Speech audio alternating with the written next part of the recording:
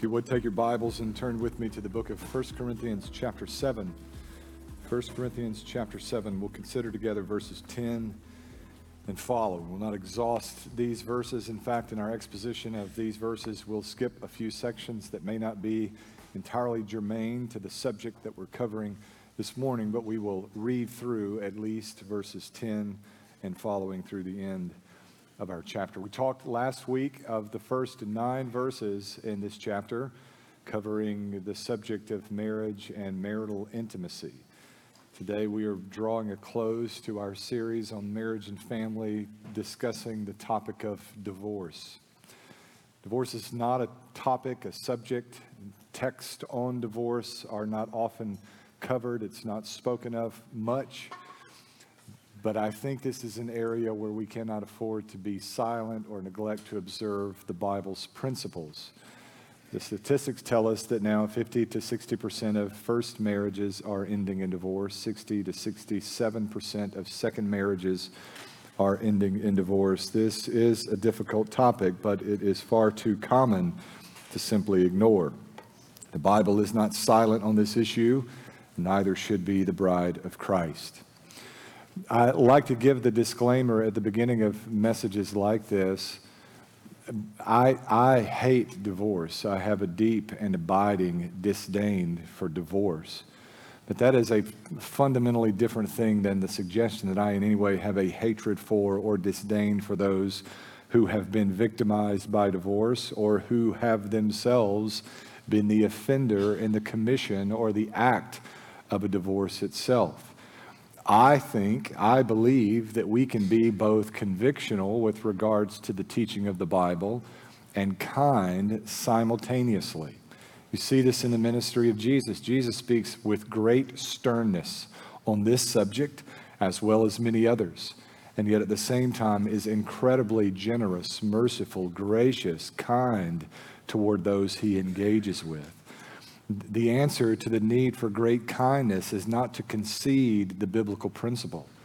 And the answer to emphasizing the biblical principle is to not lose sight of the command of God that we would love our neighbor as ourselves, but to seek to find that place of balance, convictional kindness, baptized in the love and grace and mercy of our Savior, Jesus Christ. I may come short of that standard in our time this morning, but rest assured that is my aim. There are a few questions in my estimation which loom large over the whole conversation of divorce. For one, what does the Bible teach about this subject? 2, under what circumstances does the Bible permit divorce? 3, is there ever a time when divorce is absolutely necessary? And 4, perhaps most importantly, how can the Christian guard himself or herself against divorce? Most of these questions are addressed, at least in part, in the verses that we'll consider together this morning. So with the table sort of set, would you join me in standing out of respect and honor for the reading of God's Word, 1 Corinthians 7, verses 10 and following. This is what the Word of God says. I command the married, not I, but the Lord, a wife is not to leave her husband. But if she does leave, she must remain unmarried or be reconciled to her husband, and a husband is not to leave his wife. But I, not the Lord, say to the rest, if any brother has an unbelieving wife and she is willing to live with him, he must not leave her. Also, if any woman has an unbelieving husband and he is willing to live with her, she must not leave her husband. For the unbelieving husband is set apart for God by the wife, and the unbelieving wife is set apart for God by the husband. Otherwise, your children would be corrupt, but now they're set apart for God. But if the unbeliever leaves, let him leave. A brother or a sister is not bound in such cases. God has called you to live in peace. For you, wife, how do you know whether you'll save your husband? Or you, husband, how do you know whether you will save your wife? However, each one must live his life in the situation the Lord assigned when God called him. This is what I commanded in all the churches. Was anyone already circumcised when he was called? He should not undo his circumcision. Was anyone called while uncircumcised? He should not get circumcised. Circumcision doesn't matter and uncircumcision doesn't matter, but keeping God's commands does. Each person should remain in the life situation in which he was called. Were you called while a slave? It shouldn't be a concern to you. But if you can become free, by all means, take the opportunity. For he who is called by the Lord as a slave is the Lord's freedman. Likewise, he who is called as a free man is Christ's slave. You were bought at a price. Don't become slaves of men. Brothers, each person should remain with God in whatever situation he was called. About virgins, I have no command from the Lord, but I do give an opinion as one who by the Lord's mercy is trustworthy. Therefore, I consider this to be good because of the present distress. It is fine for a man to remain as he is. Are you bound to a wife? Don't seek to be loosed. Are you loosed from a wife? Don't seek a wife. However, if you do get married, you've not sinned. And if a virgin marries, she's not sinned. But such people will have trouble in this life, and I'm trying to spare you. And I say this, brothers, the time is limited. So from now on, those who have wives should be as though they had none. Those who weep as though they did not weep, those who rejoice as though they did not rejoice, those who buy as though they did not possess, and those who use the world as though they did not make full use of it. For this world in its current form is passing away. I want you to be without concerns. An unmarried man is concerned about the things of the Lord, how he may please the Lord. But a married man is concerned about the things of the world, how he may please his wife, and his interests are divided. An unmarried woman or a virgin is concerned about the things of the Lord, so that she may be holy in body and in spirit.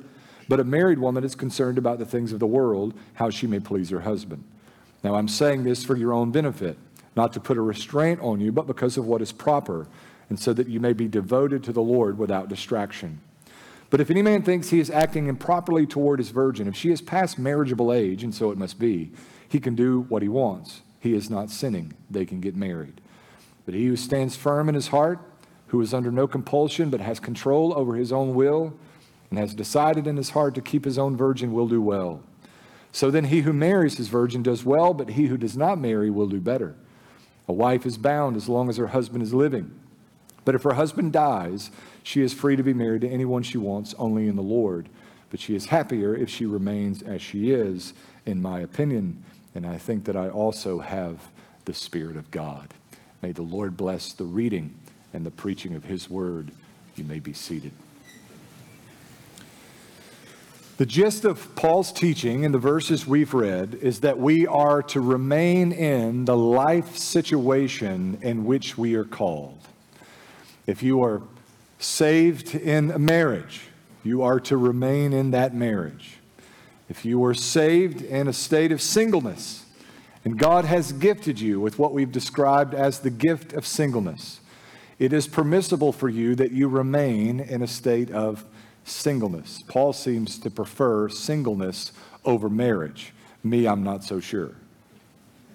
If you are saved in a certain vocation, in a certain career, you ought, as much as is possible, to remain in that vocation or in that career. If you were saved with certain likes and interests and hobbies, you are to maintain those likes, interests, and hobbies, only now leveraging your interest for the advancement of the kingdom of Jesus. Now, naturally, there are limiting factors in each of these cases, and the limiting factors seem to be the point of Paul's focus in specific ways beyond that basic command: live in the life situation in which God called you. Specific to marriage, the default position, the baseline is stay. A one-word command: simply stay. God saved you in a difficult marriage situation. You stay. If God saved you and you've now an unbelieving spouse, you stay. Regardless of where you find yourself at the moment of God's call being placed on your life, the charge, the baseline, the default is to stay. Look at verse 10. I command the married, not I, but the Lord. A wife is not to leave her husband, but if she does, she must remain unmarried or be reconciled to her husband, and a husband is not to leave his wife. Basically, Paul is saying, stay. Husbands, don't leave your wives. Wives, don't leave your husbands. But note the language that Paul uses in our passage. In one of the 3 services last week, I addressed this and then thought it wise to just wait and hold this idea over for this week's message. Notice the way Paul says, I command the married, not I, but the Lord. Notice down in verse 12 where Paul says, "But I, not the Lord." I've heard people handle that in such a way as to suggest that Paul is saying there's not as much authority about these verses. God had something to say, but I'm going to add something that may not be binding or doesn't bear the same kind of authority as other passages. That is not at all what the apostle is saying. Whether he's referencing the direct teaching of Jesus or his own insight, everything that he writes is under the inspiration of the infallible Holy Spirit of God. What Paul says in his authority removed from the teaching of Jesus is no less binding than what he cites as coming directly from Jesus. What he's referencing here is the reality that Jesus has addressed the issues of marriage, of divorce, and of remarriage. But Jesus does not address divorce and remarriage comprehensively. You have experienced that when immorality, adultery, or divorce enter the equation, there are all sorts of variables that factor in to making the appropriate decision. There is no way that all of those variables could be addressed in a 30-minute sermon, nor did Jesus address all of those many variables in any of his express teaching contained in the Gospels of Matthew, Mark, Luke, and John. So when Paul says, "the Lord, not I," he is appealing directly to book, chapter, and verse of what Jesus taught in his earthly ministry. When he says, "I, not the Lord," those verses represent an exposition on the principles for marriage and divorce found in the teaching of Jesus. In other words, Paul is taking the teaching ministry of Jesus in a decidedly Jewish context and appropriating that teaching for Gentile people in the city of Corinth. I think the tradition that Paul appeals to is Matthew chapter 9, verses 1 and following. If you'll listen closely, I'll read those verses for you. The Bible says there, when Jesus had finished this instruction, he departed from Galilee and went to the region of Judea across the Jordan. Large crowds followed him, and he healed them there. Some Pharisees approached him to test him. They asked, "Is it lawful for a man to divorce his wife on any grounds?" Listen to the question. Is it okay, is it lawful for a man to divorce his wife for any reason? And Jesus says, "Haven't you read that he who created them in the beginning made them male and female? And he also said, for this reason, a man will leave his father and mother and be joined to his wife, and the two will become one flesh. So they're no longer two, but one flesh. Therefore, what God has joined together, man must not separate." What he's acknowledging here is that there are variables involved. Because of the hardness of heart, because of separation, because of divorce, as an inevitable reality in a sinful world, the Scripture makes certain concessions for the proper handling of such an arrangement. But that was not the way it was in the beginning. God's design for marriage is one man and one woman for the duration of their life. In verse 7, they asked Jesus further, "Why then did Moses command us to give divorce papers and to send her away?" And he told them, "Moses permitted you to divorce your wives because of the hardness of your hearts. But it wasn't like that from the beginning. And I tell you, whoever divorces his wife except for sexual immorality and marries another commits adultery." His disciples said to him, this will tell you something of the low view of marriage in first century Israel, "If the relationship of a man with his wife is like this, it's better not to marry." Jesus goes on to say not everyone can accept that saying, but only those it has been given to. For there are eunuchs who are born that way from their mother's womb. There are eunuchs who are made by men, and there are eunuchs who have made themselves that way because of the kingdom of heaven. Let anyone accept this who can. Do you see how the teaching of Jesus in so many ways mirrors the teaching of the Apostle Paul in 1 Corinthians 7? If you can remain, as Jesus describes, a eunuch for the kingdom, pursue that path in life. But as Jesus notes, not everyone can accept this. Not everyone has what we have described here as the gift of singleness. And in the event that you don't, you should pursue as a man, a wife, as a woman, a husband. If you go back to what Paul is teaching here, he appeals first to that default position, the baseline that Jesus established in Matthew 19. One man, one woman, stay. Husbands, do not leave your wives. Wives, do not leave your husbands. Already here, although Paul says, I, not the Lord, Paul has expanded on the teaching, hasn't he?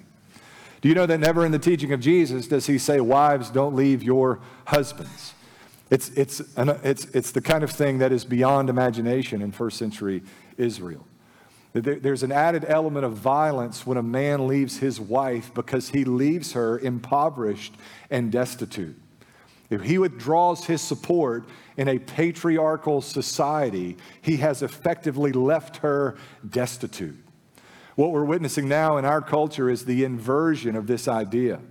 Paul sees a bit of this in a Gentile context, noting beyond the need to say, husbands, don't leave your wives. He says, wives, likewise, don't leave your husbands. We cited the statistic last week that 70% of divorces today are initiated by the wife or the woman in the relationship. This is in some part influenced by the inversion of the very principle that Jesus is cognizant of in Matthew chapter 19. In the same way, in a patriarchal society, a man could leave a woman destitute in the process of divorce. Now, having inverted that, moving in the direction, in my estimation, of a matriarchal society, we have empowered legally, legislatively, women to, for all intents and purposes, leave a man destitute in the process of divorce. Now, I'm not telling you that matriarchy is worse than patriarchy. Both are bad. What I'm saying to you is that the biblical pattern ought to be observed, and someone will always lose in the absence of the practice of biblical principle. Husbands, stay. Wives, stay. Paul continues in verse 12, but I, not the Lord, say to the rest, if any brother has an unbelieving wife and she's willing to live with him, he must not leave her. Also, if any woman has an unbelieving husband and he is willing to live with her, she must not leave her husband. For the unbelieving husband is set apart for God by the wife, and the unbelieving wife is set apart for God by the husband. Otherwise, your children would be corrupt, but now they're set apart for God. But if the unbeliever leaves, let him leave. A brother or a sister is not bound in such cases. God has called you to live in peace. For you, wife, how do you know whether you'll save your husband? Or you, husband, how do you know whether you will save your wife? Paul is saying where a believer is married to an unbeliever, the desired outcome is that the believer would stay.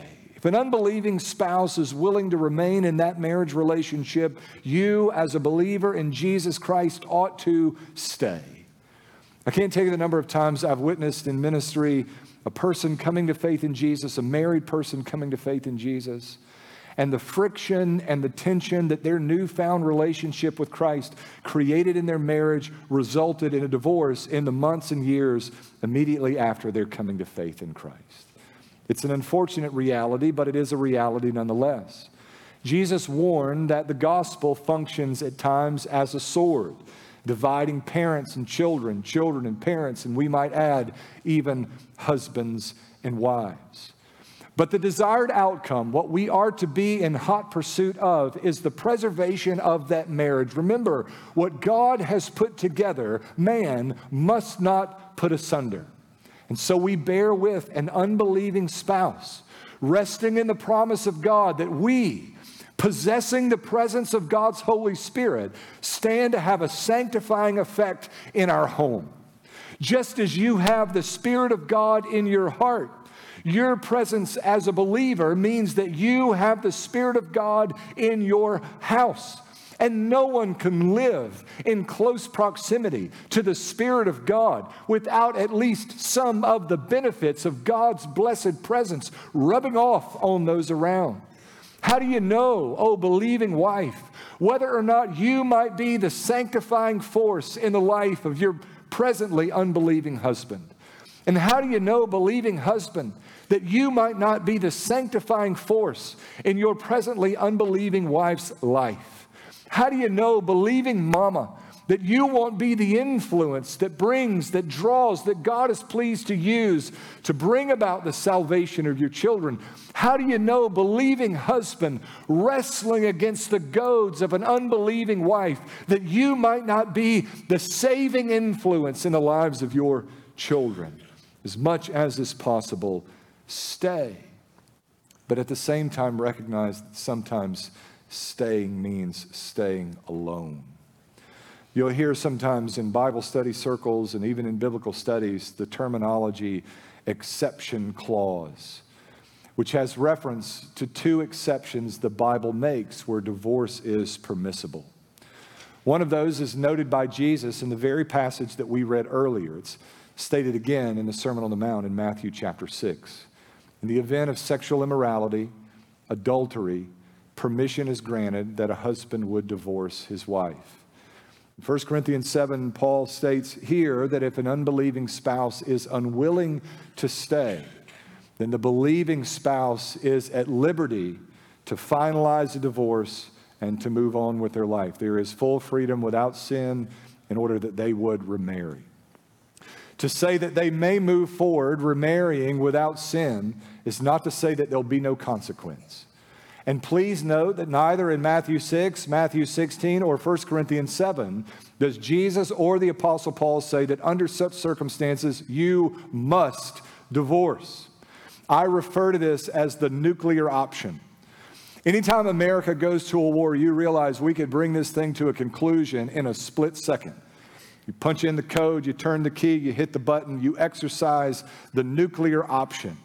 And every war that we fought in the modern age is brought to an abrupt halt, enemies erased in an instant. But what is recognized in our reservations to punch the button, to turn the key, to press the code, is that there is fallout. There are consequences, cataclysmic consequences that come with exercising that nuclear option. Just because your spouse has committed adultery, or because your spouse is a little bit difficult to live with as an unbeliever, does not mean that exercising the option to divorce comes without consequence. There will be consequence, not just in your life, but in the lives of those that love you most and live in proximity to the decisions that you are making.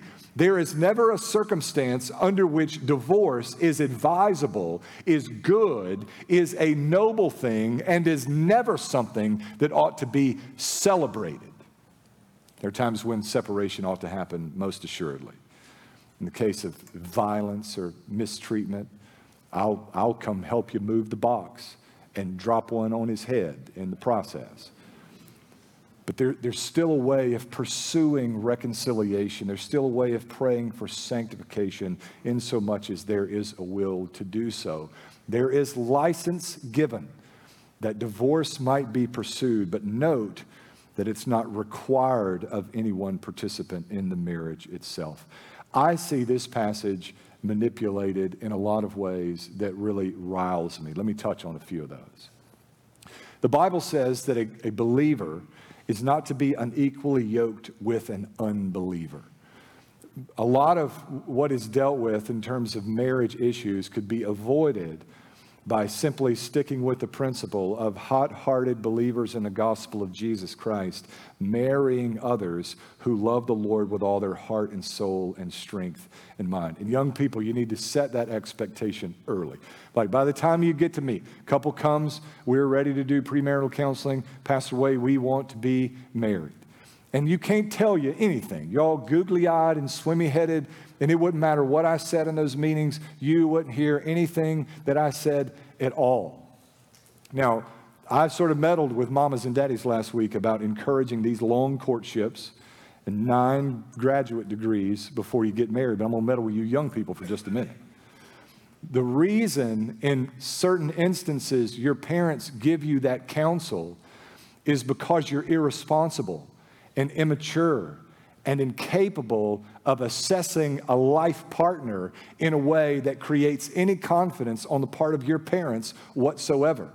Now, the answer to that is not to wait until you're 35, but to grow up, to man up, to mature, to be sensible, objective, and level-headed about the decisions that you're making. And the best way to do that is when there's some distance that exists between you and your future helpmate. By the time you're holding hands and sitting together at church, you can't tell you nothing. You don't want to hear anything. But if from some distance you'll begin to examine the fruit in their life, to see that they love Jesus, that they're bearing fruit worthy of repentance, you're able under those circumstances to make a good evaluation. If you wait until there's affection, I know these boys are sorry and low down, and they will say anything, and they will do anything. I see these young men come into our church and start sitting next to our girls, and they're in the right place, doing all the right stuff, saying all the right things. And just as soon as the I do's are in the rearview mirror, you couldn't find them in a church service with the CIA. And now they've hoodwinked her into believing that they were something that they never truly were. And there she is. Now, I suppose it could happen with girls and boys, but I see it far more often with the boys and the girls than the other way around. We live in the Bible Belt where everyone is sort of assumed to be believers. And I've witnessed husbands and a few times even wives who would lay claim to faith in Jesus while mistreating their spouse in order to prevent any use or dependence on this passage as an outlet for the ongoing abuse, neglect, and frustration that a believing spouse was experiencing in their marriage. Let me tell you something, men. If you don't love your wife as Christ loved the church, if there's any tendency to neglect or mistreat your wife, do not talk to me about your relationship with Jesus Christ. Wives, if you're not willfully submitting with joy in your heart to the spiritual headship of your husband, if you're not attending to the needs of your husband, I don't care how many women's Bible study workbooks you have filled out. Do not talk to me about your thriving relationship with Jesus. You trifle with the things of this world, but let us never meddle with the Word of God for nefarious purposes, aims, or outcomes. You ought to be careful of such things. I've seen unbelieving spouses lean into this passage and say, I'm not going anywhere. And they take a hyper-literal view of what Paul says. If he or she is willing to stay, you remain. Sometimes an unbelieving spouse can create such a hostile environment, you have no recourse but to remove yourself from that situation. That's the very kind of thing the Apostle Paul is addressing in our passage. God has called us, as he said, to live in peace. So there is license here to move on. License, liberty, rather, that can be exercised, not without consequence, but liberty that can be exercised without engaging in sin. Stay as much as is possible and be the sanctifying force within the family. But be wise to the teaching of God's word. Don't be manipulated by someone playing fast and loose with the holy word of God. There's more here than just marriage. Paul says in verse 17, however, each one must live his life in the situation the Lord assigned when God called him. The fact that this is broader than marriage is emphasized in verse 19. Circumcision doesn't matter. Uncircumcision doesn't matter, but keeping God's command does. In other words, in every area of life, remain in the life situation God called you in. If you move over to verse 25, we'll get back to the business of marriage, divorce, and remarriage. He says there, about virgins, I have no command from the Lord, but I do give an opinion as one who by the Lord's mercy is trustworthy. I consider this to be good because of the present distress. It is fine for a man to remain as he is, in other words, in a state of singleness. Are you bound to a wife?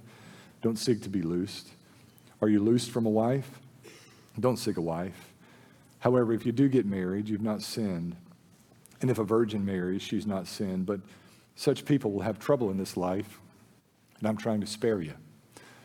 Paul speaks like a single man, doesn't he? I would say as a married man that marriage is a wonderful thing, a blessed thing, a beautiful thing, and I suspect that I would be a hot mess and a big heap of disaster were it not for my wife and for my family. You may have the gift of singleness, and if that's where you find yourself in life at this particular moment, stay there as much as is possible. But for many, there is no gifting in this particular area, and you need a wife with good sense, like mine, to keep you from doing dumb things. I'm alive, at least in part, because of my wife's cautious influence in my life. Some of you men need the cautious influence of a godly woman to keep you between the ditches and alive when push comes to shove. He's simply commending here that we remain in whatever life situation we have been called in, staying in difficult situations in order to be salt and light right where God has placed us. Stay and make it work. Stay and be a vessel of the gospel. Stay and be salt and light. Stay and bear witness to the gospel. When I was saved, I made an effort, a good faith effort at remaining in my friend group, at staying where I was, and quickly learned that I did not have the spiritual fortitude to remain in proximity to those influences without succumbing to that kind of temptation. The same will be true for some of you. The hope is that you grow in grace and maturity and are able to circle back to that group of friends and to be salt and light and bear witness to the truth of the gospel. But there must always be this tension, this balance. We are in the world and not of the world. Should we find ourselves slipping into the patterns of the world, withdrawing to the safety of the body of Christ for revival, renewal, and encouragement that helps us to be holy even as our God is holy? There is something of a unique perspective that Paul provides in verses 29 and following that I find to be immensely helpful. We have addressed in previous verses, if but briefly, the idea of being saved in a difficult life situation. The goal is there to stay, but we have not been as specific about being saved in a difficult marriage situation. What in the world are we to do? There are times when I observe marriages that make me wonder about fairness in general. I have observed this up close and personal in my grandparents. My grandmother was a godly woman, sweet woman, precious woman, loved Jesus with all her heart, was an incredible gospel influence in my life and is with the Lord today. My grandfather was one of the most difficult people to be around, let alone to live with, that I have ever known in this life. If I had a nickel for every time he rattled that tea glass and said, "Dot, I need something to drink," I would be a very wealthy man. And it would crawl all over me. My granny used to infuriate me. When I first moved in with them on Saturday mornings, she would wake me up. On the other side of my bedroom wall, she'd be sitting in her rocking chair at the side of his recliner, reading out loud the Bible. She read him the Bible who knows how many times, in the hopes that her reading of the Word would not return void with regards to his salvation. He never came to faith, but she never stopped reading the Bible. She was a precious, saintly woman. You could mark the various chapters of her life by the person she was sacrificially serving in that window of time. In her younger years, it was her mother who died young of cancer. It was her father in the 80s. In the 90s, it was her daughter born with cerebral palsy and living to be 40 years old. In the 2000s, it was a knucklehead grandson who seemed to have no hope whatsoever. Even in the years after I became an adult, was called to faith, and began to preach the gospel, it was a great-grandson in need of her investment. I'm talking about a saintly woman who was married to one of the most difficult men I have ever been around. And I would look at her and wonder, how is this fair? How is this right? It just didn't seem right to me that my saintly grandmother would have this kind of lot in life. Every now and then in counsel, I'll talk to a godly woman married to a cantankerous, low-down man and wonder how in the world this precious woman could wind up matched together with this clown. And every now and then, there'll be some humble, gentle, Christ-fearing man. And I'll wonder, how in the world did he wind up married to the wicked witch of the West? It just seems altogether unfair, right? Paul addresses this. Look at verse 29. I say this, brothers, the time is limited. So from now on, those who have wives should be as though they had none. Those who weep as though they did not weep. Those who rejoice as though they did not rejoice. Those who buy as though they did not possess. And those who use the world as though they did not make full use of it. For this world in its current form is passing away. What Paul describes here is a little bit enigmatic. It seems almost ill-fitting. But let me tell you the gist of what he's saying. With regards to a difficult marriage situation, we live in light of eternity. If you're expecting that you're going to find your full reward in the marriage relationship, you have greatly miscalculated. And I just want to say to you, there's never been a group of people, there has never been a society, there has never been a race, an ethnic group, there has never been a culture as fixated on feeling as the present generation. You cannot trust your feelings. And the Bible tells us this, right? The mantra of society is follow your heart. But the teaching of the Bible is that your heart is wicked. It is evil above all else. It is not to be trusted. This is the teaching of the Bible. You cannot trust your feelings as an accurate analysis of the objective realities with which you live. I can change your feelings with a pill, with the shot. I can change your disposition with just a tad bit of medication. You can't trust that. You cannot trust that. And you have to stop listening to your heart in that way. Stop trusting your heart. It's an unreliable source of information. I was in the hospital a few weeks ago now. I got to tell you, medication can turn your disposition in the drop of a hat. It can make your worst day turn into the best day. And under the right circumstances, it can make your best day turn into the worst day. Have the circumstances of your life really changed? No. The only thing that's changed is chemical composition within your flow of blood. Your feelings are not a good assessment of the tangible, objective realities which exist around you. Stop fixating on your feelings and look to the tangible, expressed, objective realities that exist around you. It's not just that we're an immensely selfish people that leads us to these feeling conversations. Talking about how we feel is also a good psychotherapeutic way of deflecting responsibility. If I happen to talk about how I feel about something, what I'm really saying when you pull back all of the layers is, I feel this way, that is inarguable, which means that you must make adjustments in your life in order that I would feel differently. It's just a very sophisticated way of deflecting responsibility, and in our culture, we really like to deflect responsibility. If you think that the responsibility of your spouse is to make you feel happy, you have greatly miscalculated. So some of you act as though there is to be this marriage partner that comes along that's going to help us to have a sense of satisfaction and fulfillment, and it just cannot be.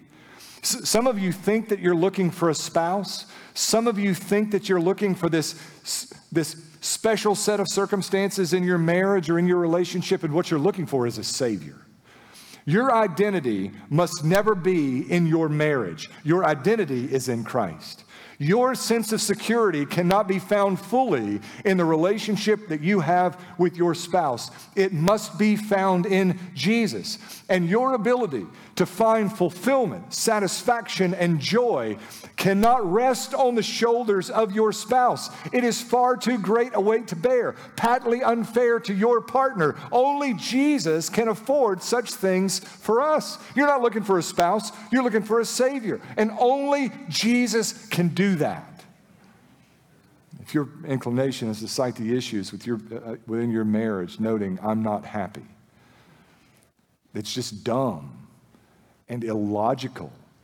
It's a break with the consistent teaching of the Bible that calls us away from self-interest to pursue the well-being of those around us and to find our sense of delight in Christ and in Christ alone.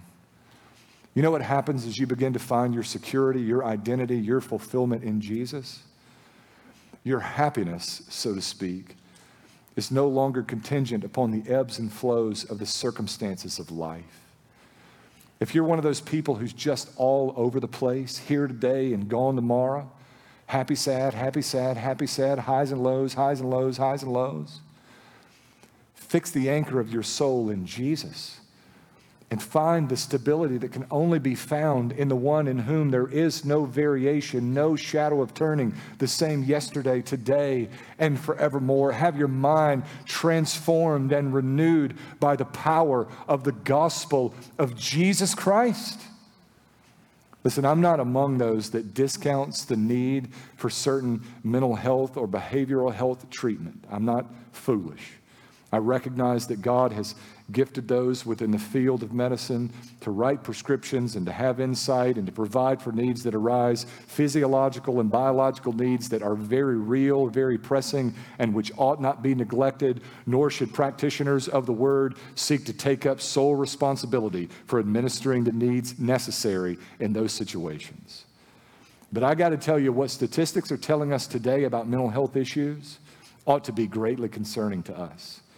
50% of our world is not in a behavioral health crisis.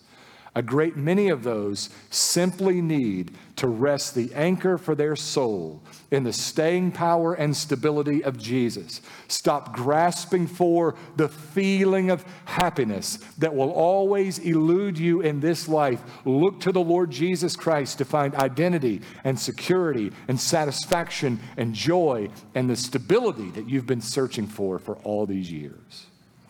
You're not going to find it in your marriage partner.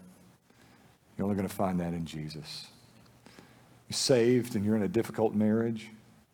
Paul says you live that life in light of eternity, acknowledging that your full reward will not be found in your mortal life, but in the sheer fact that there'll come a day when on the brink of all eternity, you hear the tender voice of the Savior say, "Well done, thy good and faithful servant."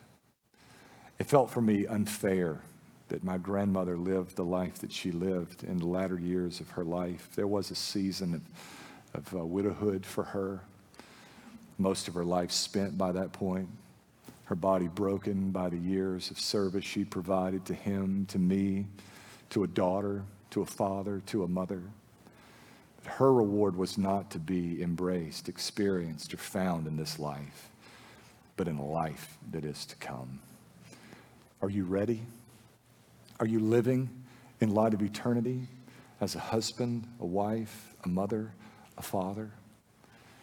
Will you allow that your gaze would drift to the things of this world? Is the reward to which you look something to be found here, or the one who meets us with his embrace over there? Do you know Christ? Do you love and treasure him with all of your heart and soul and strength and mind? He's all we need. You think you find these things and stuff here and relationships and popularity and status and standing and girlfriend, boyfriend, whatever the case would be. Only Jesus can afford for those things. The good news this morning is that he's promised he would. That all who come to him, weary and heavy laden, he would gladly give rest. That he would save and sanctify and seal for eternity, establishing for us a reward in heaven. Do you look to that? Is that what you look toward? Or something petty, something trite, maybe even something as noble as marriage, but which cannot measure up to the provision of a good and faithful Savior? Dear friend, come to Jesus and find that all other things will be added unto you. Let's go to him in prayer. Father, thank you for this morning, for your word, for its instruction, for the help we find here. God, I pray that you would help us to honor the teaching of your word in marriage and family and every area of life. Glorify yourself in the obedience of your people. Empower obedience in your people by the presence of your Holy Spirit. God, I pray that you'd save the lost, that you would sanctify your bride, the church. Draw us near by the power of your Spirit. Help us even as we approach the Lord's table to do so in a worthy manner. We ask it in Jesus' name. Amen.